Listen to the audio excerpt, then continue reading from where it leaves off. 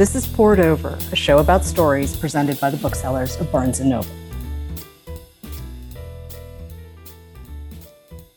No, Violet Bulawayo, it's been so long since I saw you last, which was, I think, either at the LA Times Festival of Books, where you just won the Art Seidenbaum Award for First Fiction for We Need New Names, or it was possibly Barnes & Noble's own Discover Awards, where you also won a prize for We Need New Names. But it's been a while, and your new novel, Glory, has just landed. And I'm so happy to see you. But when you started writing Glory, you thought you might make this a nonfiction book. And then you changed your mind and made it into a novel. So would you set this up for listeners, please? Thank you for having me. It's such a pleasure. Glory came to me in November 2017 in the form of the unexpected fall by coup of Zimbabwe's president of nearly 4 decades. It was an event, one that I did not expect to see in my lifetime. I had actually imagined he would die in office. One of my favorite quotes by Robert Mugabe says, "Only God will remove me," something like that. So November 14, 2017 came along, and I found myself headed to Zimbabwe just to witness the moment on the ground.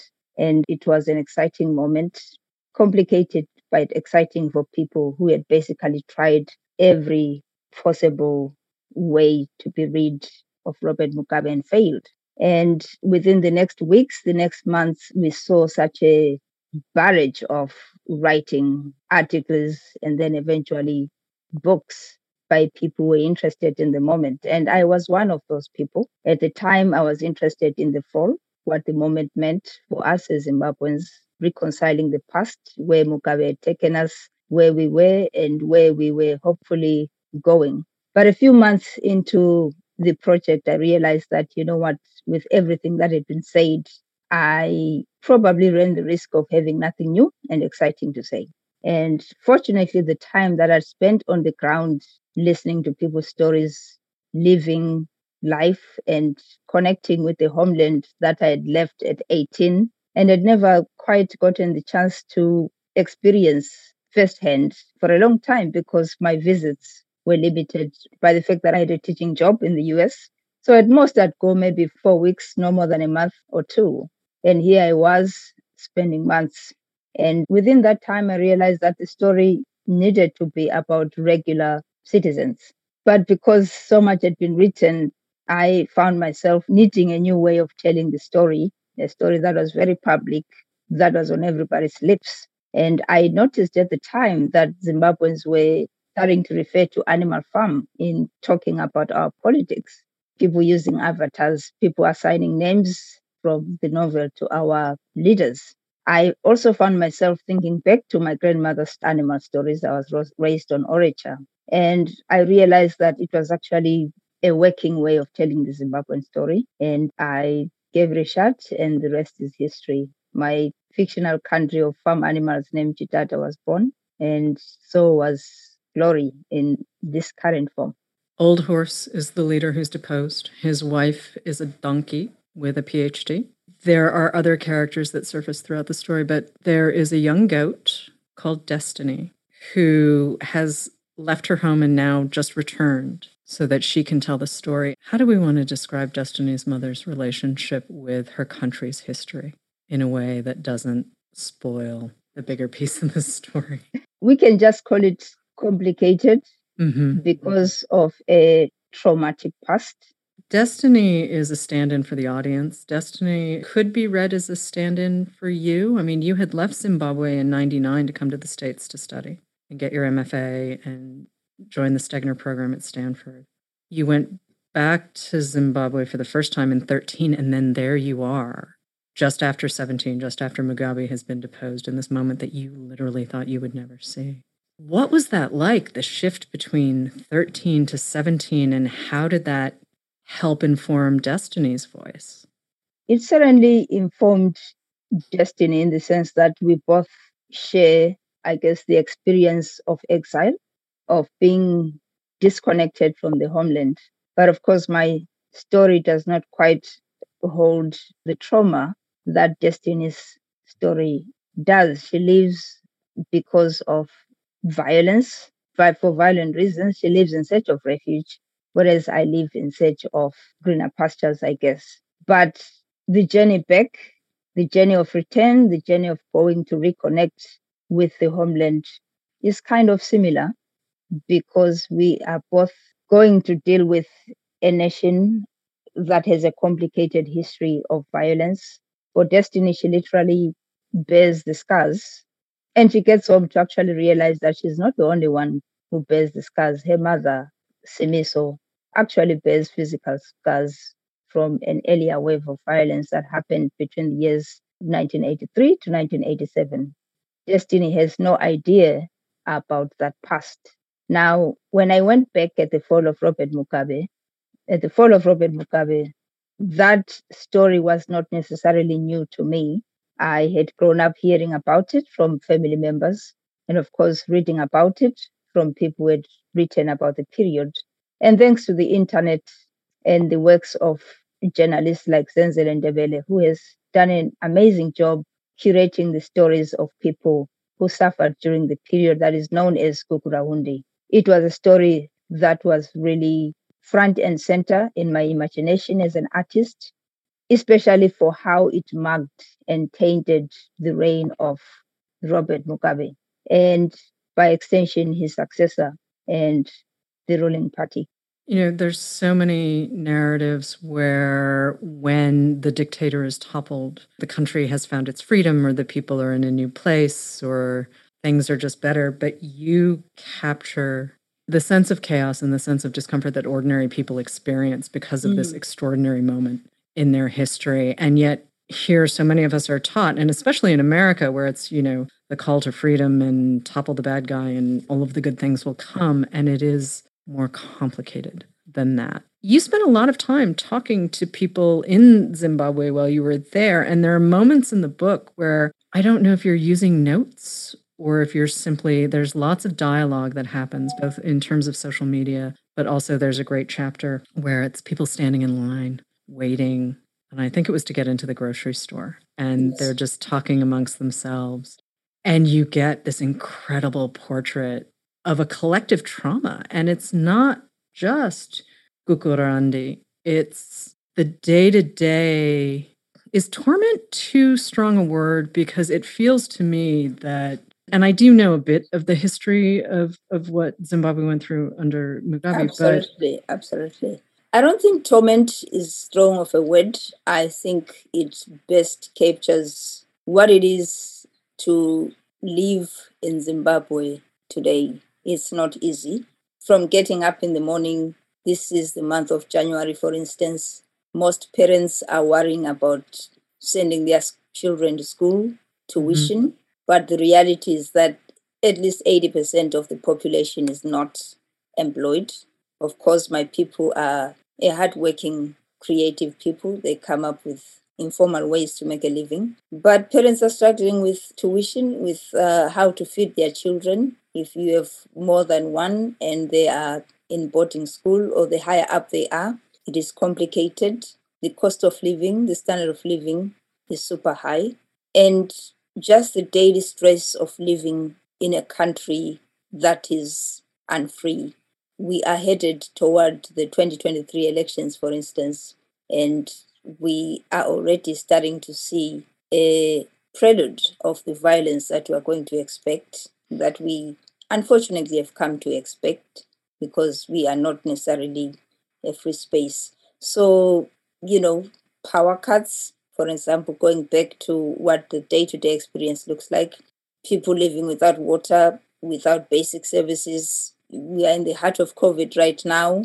If your health is not in good shape, you are in danger, not just from the virus itself, but finding yourself in hospitals that really don't have the capacity to ensure your well-being and your surviving. So these are the daily headaches that contribute to the indignities that Zimbabweans have to face. And part of why I keep coming back to all of this is you made a very conscious decision to use animals to tell the story. And not just because Zimbabweans were using the narrative of George Orwell's Animal Farm on social to represent themselves and what they were experiencing. But I think you said in an earlier interview, either with the LA Times or the New York Times, that you were taking a step back, that it allowed you distance in order to be able to tell this story. And I just want listeners to really be able to understand how monumental the situation in Zimbabwe is for people who live there now and just sort of what the daily life is like. You've stretched a bit, obviously. We have a terrific cast of characters that I frequently forgot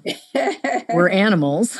Absolutely, absolutely. For me, it actually gave me the freedom. Mm-hmm. Number one, of course, it's an ongoing story. There was a point I felt, especially when I was working in the nonfiction mode, where I felt like I was competing with the reality. And sometimes the reality just felt too outrageous. But then starting to use animals actually gave me the much needed distance. I could breathe as a creative. I could take my story wherever it wanted while still keeping the original inspiration in sight. I could give my characters lives of their own that gave them a break from what gradually felt like a constricting reality.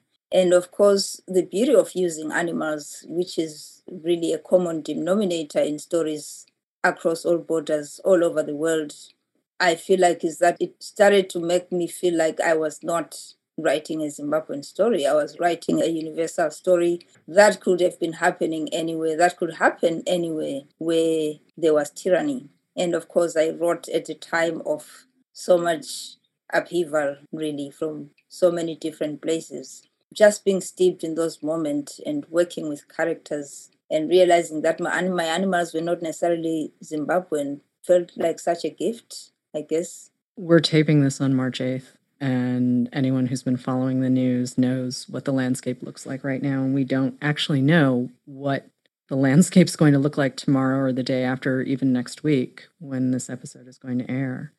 And the idea of the culture and the community sharing this very great traumatic 40-year period and then being surprised when it ends, because you're not the only person, I'm sure, who never thought they would see the fall of Mugabe in their lifetime.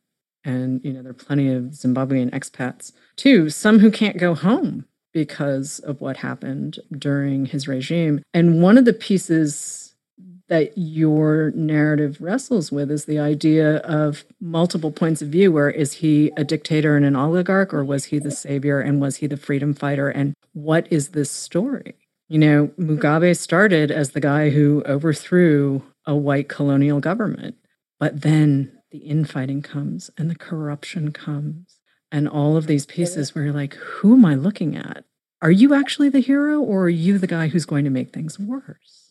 Definitely, definitely. He very much started a hero, more so for some of us who were born right at the beginning of his reign. I think my generation was considered the freedom of promise for many reasons, including that, we thought we were lucky to be born at such a turn for the country. But it very quickly became apparent that in fighting the monster, our liberators themselves became monsters. And I think that can be said of many of these post-colonial states, really, where the idea of freedom is no longer neat, because the question of whether we are free is something that we can no longer run away from, as you consider the many struggles for freedom that are going on at the moment.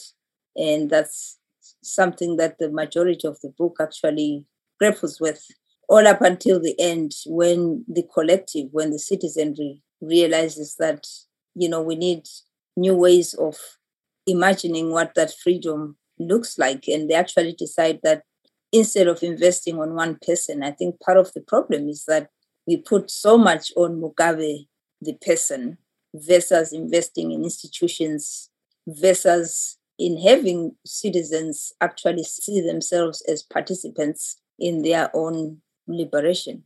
So that is an idea that the end of Glory, especially now, I'm doing a big spoiler. But I think we're also leaving out plenty of surprises for readers. But I will say Glory does end on a somewhat hopeful note. And I'm wondering, are you hopeful for Zimbabwe's future? I am hopeful, because in as much as we are in a predicament right now, I believe that the struggle for our independence is still alive. I have faith in the young people. The generation that they are fighting against is on its way out. Of course, they'll have to figure out what the Zimbabwe they will live in will look like. But I do have hope because these are people who are not tainted by the greed, by the corruption, by the abuse, by the violence that has held us hostage for the near 4 decades. I think it was about a decade ago, someone in the UK did a study that proved that reading fiction expands your empathy. And I think having finished Glory, I'm hoping that happens for readers who may not necessarily be invested in the specific story of Zimbabwe, but I do think you've written an incredibly universal tale about good intentions gone awry. I think you also make a really important point about the book, too, in how we tell our stories and who we tell our stories to, and who suddenly decides that they're the victim in the story. There's a lot that I think people will find current parallels with, but I want to go back to your debut for a second, because both your new novel, Glory, and your debut, We Need New Names, have spectacular voice to them.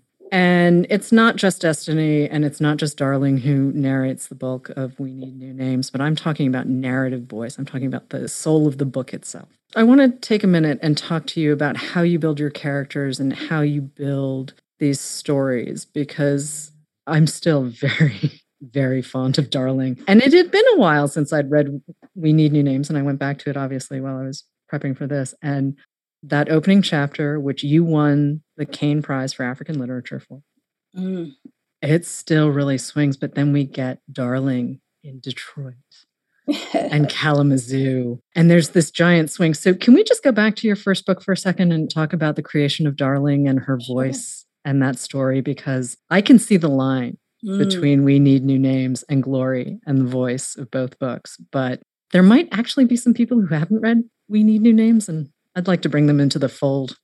All right. Thank you. I'm always at a loss to talk about the things that work so well in my writing. But character really is the heartbeat of the story for me. And as a creator, I do the hard work of trying to build compelling characters that have the power to move readers, that allow readers to connect with them, that interesting, that have something to say, usually about the world, the current moment. I can't run away from that. I think my writing tends to be political, whether or not I intend. It's such a default. It happens by default. And of course, voice is a big way for me to make my characters come alive. And I think, again, thinking of my influences, the writers whose work speaks to me on the level of voice, writers like Toni Morrison, for instance, Edward P. Jones, Yvonne Vera. I think these are among some of the masters who taught me about what making a presence, an unforgettable presence, hopefully, on the page looks like. And of course, the told stories. In talking about our influences, I feel like we are almost limited to talking about books. And the reality is that, not all of us were brought up on books. I heard stories before I even knew what a book looked like. And I think that has a lot to do with how I process voice, how I understand voice, the heart and the passion that I bring to the page. When you were sitting down to start Glory, I'm working off the assumption that Darling was the first voice that appeared for We Need New Names, right? You probably had her before you had anyone else, or am I wrong about that? She happened in the messiness of creating, yes. But who showed up first in Glory? I mean, were you working from Old Horse, who's the leader who's deposed, or did you start with Destiny and her mother? I think I actually started with Old Horse because it was the obvious place to start. That's where the opening moments of the book, inspired by the reality, of course, happened. And then Destiny came, I think, while I was researching, really, and spending time with people, accompanying family members or strangers. What I love about being home is the opportunity to talk to random people. While a significant percentage of the population drive cars, for instance, most people actually use public taxis. And I love those because you just get in a public taxi. It looks like a minibus with 14 strangers. And I'm one of those people who just loves to talk, start conversations. And I love the openness of my people. Somebody will just open up and start telling you their business. And I think that's how I kind of met Destiny. And of course, I had myself in mind the idea that I had returned to the space at what looked like a turning point at a critical time. So kind of playing with those threads inspired Destiny for me. Once she came to life, my editors, who are brilliant readers, were very quickly, and my agent as well, who's amazing. Thank you, Jean. Were very quickly to fall in love with her and demand that I do more with Destiny. She really is a great character. Her path is a little unexpected, but she's a really terrific voice. I just want to go back to something you said a second ago, though. You said, when I'm home, and you were talking about Zimbabwe. And you've been in the States for a really long time, but Zimbabwe's still home, yeah? Well, Zimbabwe is still home. I spent my formative years there. Most of my family is there. It's where I exist without being questioned in ways that sometimes can happen in the US in specific areas, especially during the Trump years, where the question of belonging for those of us who exist in bodies not deemed welcome in this space. So it is home in that sense. I'm not saying it has no complications. That said, you're right. I've spent about half my life in the US as well. In as much as it's complicated, I claim it. I've made a home here. And it is unfortunate that Glory was written between two homes that were messed up. From Mugabe, Zimbabwe, now Mnangagwa, Zimbabwe, and Trump's America. It really felt like, okay, where is home and what is home? I really was thinking about that quite a lot. But that is part of the predicament of being human and negotiating these spaces. It also seems to me that for writers, you need to be on the outside of whatever it is you're writing about. And when home is a big piece of what you're writing about, you're standing on the edge of something that people really do take for granted. That they have a sense of identity, that they have a sense of place, that they have a sense of belonging. And I think as a writer, you're not always afforded that luxury. And that's where the work and the art comes from, because of a really profound discomfort. Absolutely, absolutely. But I also feel like the times that we're living in is actually taking that luxury away, for most people. You never know. I feel like in today's world, you really never know if home is going to be there tomorrow, if you're going to belong. It's become so fraught. And this is where social media comes in, and social media plays a very big role in Glory. And not that it wasn't around. We Need New Names is contemporary. Social media has taken on new weight in the last decade or so. Between the bots and the disinformation and the propaganda and the lack of media literacy and all sorts of pieces that we're wrestling that are not good, that are ugly and cruel and just really, in some cases, gross. There is an opportunity, though, to create community and reinforce community. And I think we've seen this to a certain extent with Zimbabwean expats and the pressure that they were able to put from outside of the country. And it started small. But you allude to a lot of this. You're like, and we had these hashtags and people started talking and then it got bigger and the tech is there. And then it started to pull in the community. And you were saying, well, Animal Farm kept being mentioned on social media in the context of all of it.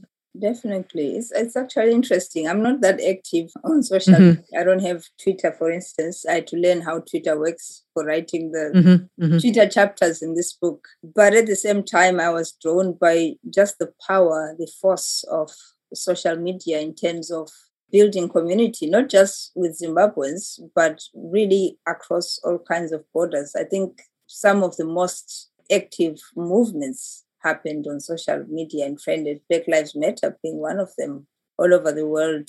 And that really inspired the heart of the book that deals with social media, though I was also aware of the importance of making a connection between that world and the real world. I think I call them the other country and the country, because in as much as there is so much work being done in terms of raising awareness in terms of creating solidarity, that work does not amount to much if we do not reconcile it with what is happening on the ground.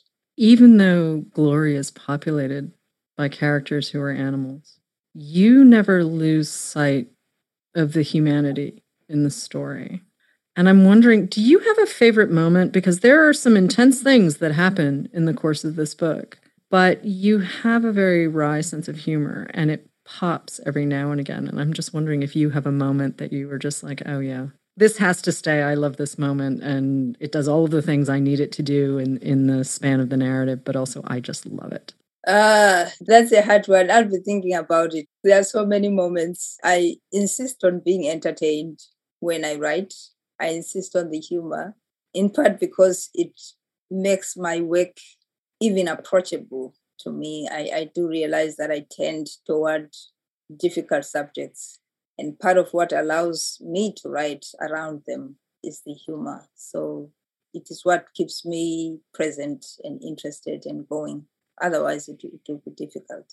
Aren't the difficult subjects too the things that make us who we are? Isn't that when we find out what we're actually made of? I mean, there are moments in history, and certainly the last few years, not just in America, there's been a lot. And I feel like we keep making the same poor choices in character. I'm trying to dance around this a little bit because, we are talking about books and literature, but how do you separate the art from the people? I don't think you can. I don't think you can separate art from the people who create it. I don't think you can separate art from the places it comes from and the stories that inform the people who make it. And I don't want to slot things into neat boxes, but when I see these patterns and these things we keep repeating, I know. When I look at what's happening right now in the world and I'm reading Glory and my head is sort of starting to throb a little bit, and I'm putting it down for a minute because things are running very close to home. Yes, absolutely. And you're writing about things that happened 5-6 years ago. Yes. And it feels like you wrote this last week. Unfortunately, yes. So what's that like for you, though? I mean, obviously, you're not trying to keep up with current events. You're trying to tell the story of people and your place.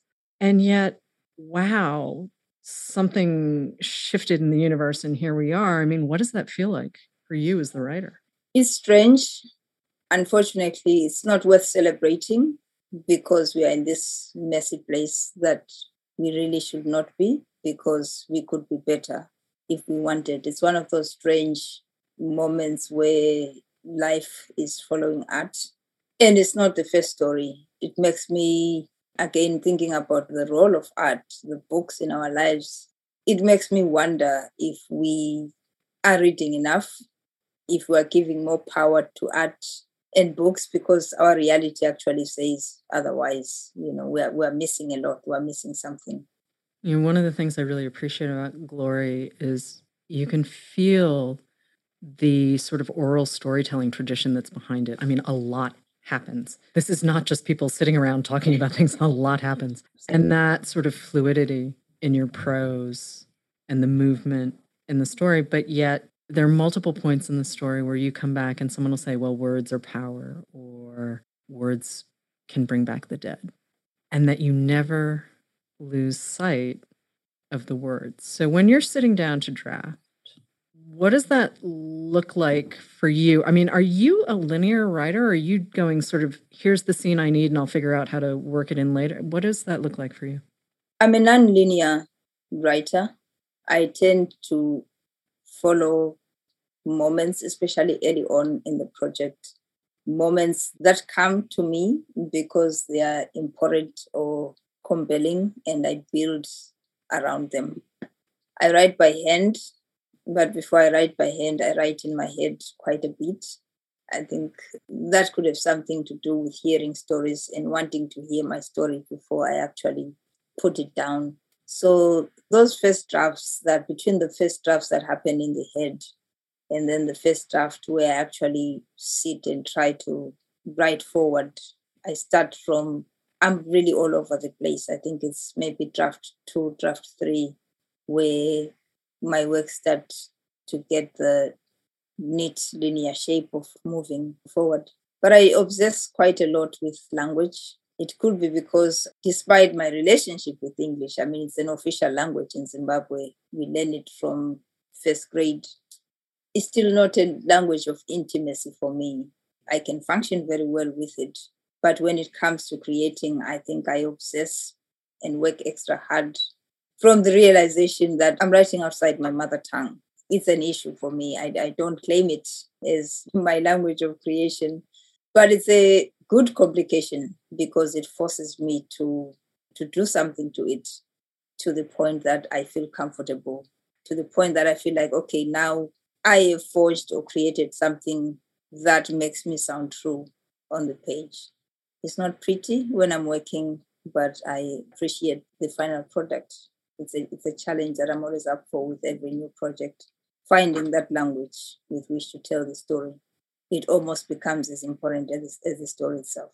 Yeah, and as one of your readers, I really appreciate that because you always do find the right language. And it is really, when I think about the shift in Darling's voice, for instance, and We Need New Names, or the shift in, I want to say, sort of the general narrative cadence in Glory for so many of the characters, many of whom are surprised by what happens to them and their expectations are either outsized or out of line. It's really extraordinary. And it's your control of language that allows that to happen in a way that is so profoundly believable. And again, the leader of the country is a horse. His wife is a donkey. Destiny's a goat. Destiny's mom is a goat. The military is made up of dogs. There's a religious head who's a pig. The vice president's a horse. And yet, this is a really profound human work. So I know you mentioned Toni Morrison as an influence, and I know you mentioned Edward P. Jones as an influence. And I'm always excited when I hear a writer mention Edward Jones. And if we can get, the reading public to start talking about Edward Jones again in a way that writers talk about him, I would be a very happy bookseller. Who are some of the other influences on your work? Junot Diaz, Gabriel Garcia Marquez, Novio Chuma, who's actually slightly younger than me, is a writer whose work is very precious. I feel like I'm always in conversation with her. And by extension, my generation of Zimbabwean writers. Of course, we don't sit and talk, but it could be because we are coming from the same space and dealing with the same concerns. Well, I'll leave it there because the names can't come to my head for some reason right now. And I do think we just carry around the writers. Yeah, I was actually listening to Glory, the version that's from my iPad. I think it was Siri reading Glory. Of course, I had to bring Siri in the novel somehow. And I realized I kept hearing my father. There are these turns of phrase, especially Toluguti. I think you might remember that weird phrase in the book, which literally translates to "you find that." It's something that a storyteller would use. And I realized that, okay, this dude really, who's now late, is such an influence that, there are certain phrases of his that live on in my work. And I think I actually acknowledged in my acknowledgements page the storytellers I have known, because sometimes you meet these people who are just beautiful storytellers, that their voices stick with you, the way they see things, the way they narrate a story. So unfortunately, they didn't write books, but I owe some of who I am on the page to their influence as well. What's next for you? I'm working on a screenplay. I won't say more. That's okay. But that's what I'm doing. And I'm quite excited to be slowly branching into that's very exciting. I'm finding it very exciting. And also, after coming from such a long project, it's a nice break. That's very cool. I cannot wait to see whatever it is. And we'll sit quietly in the corner and we can wait. We waited for Glory. We can wait for whatever the unnamed thing is. All right. It's coming. It's coming. No, Violet Bulawayo, thank you so much for joining us on Poured Over. Glory is out now. And folks, if you haven't read We Need New Names, please, please, please, it's in paperback. Go pick it up. Thank you. Poured Over is a Barnes & Noble production. The show is available on Apple, Spotify, and Stitcher. Please rate and review us wherever you listen to podcasts.